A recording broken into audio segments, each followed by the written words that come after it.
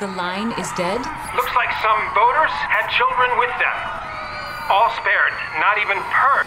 Brett, local PD are saying a suspicious device may have been discovered. Could this be Slaughterbots? Welcome back to the AI Diplomat Podcast. My name is Aish Prakash. The goal of this podcast is to share with you how our world is being changed through the advancing times of powerful artificial intelligence systems. I created an artificial intelligence playlist, which will be linked at the end, to help catch anyone up at the state of AI. A little more about me. I'm the author of AI for Gen Z, Data to Stop Disruption, a book which talks about the turmoils that artificial intelligence will cause my generation, Generation Z. Today's episode will talk about how autonomous weapons can be used in war, and more importantly, how war becomes entirely useless when this inevitably occurs.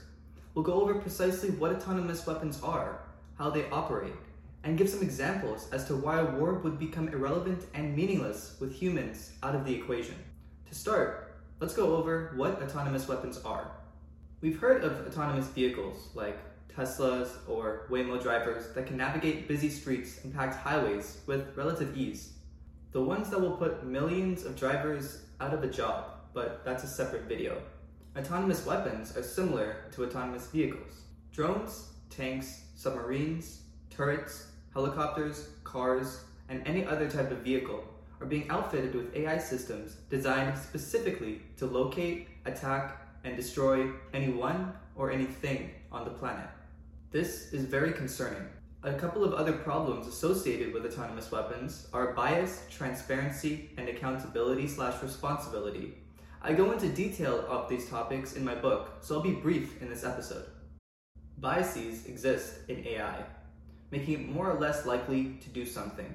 For example, in facial recognition systems, AI is somewhat racist against minorities. Next, we have transparency, which talks about understanding AI systems, or lack thereof. We don't know how AI processes things or operates, so there's no way for us to interpret its actions. This is known as the black box of artificial intelligence. When AI makes a decision, we can only interpret why it did it, not fully understand it. Finally, we have responsibility.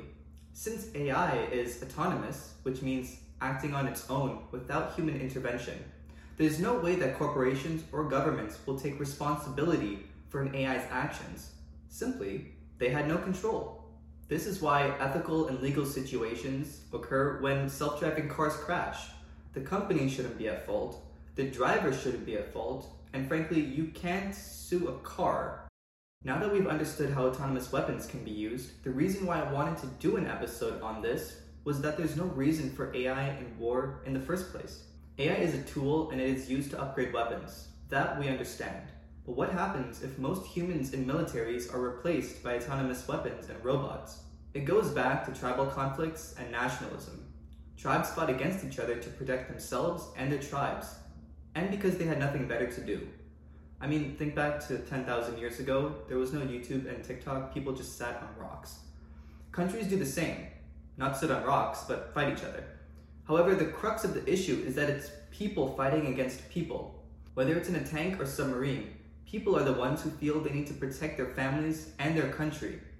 But if those same people are removed from the battlefield, what's the point? There's no human thinking about their family back home. There's no nationalistic attitude when it comes to serving in the military. In reality, there's no reason for it. And that's my point. With autonomous weapons, the entire meaning of war changes completely.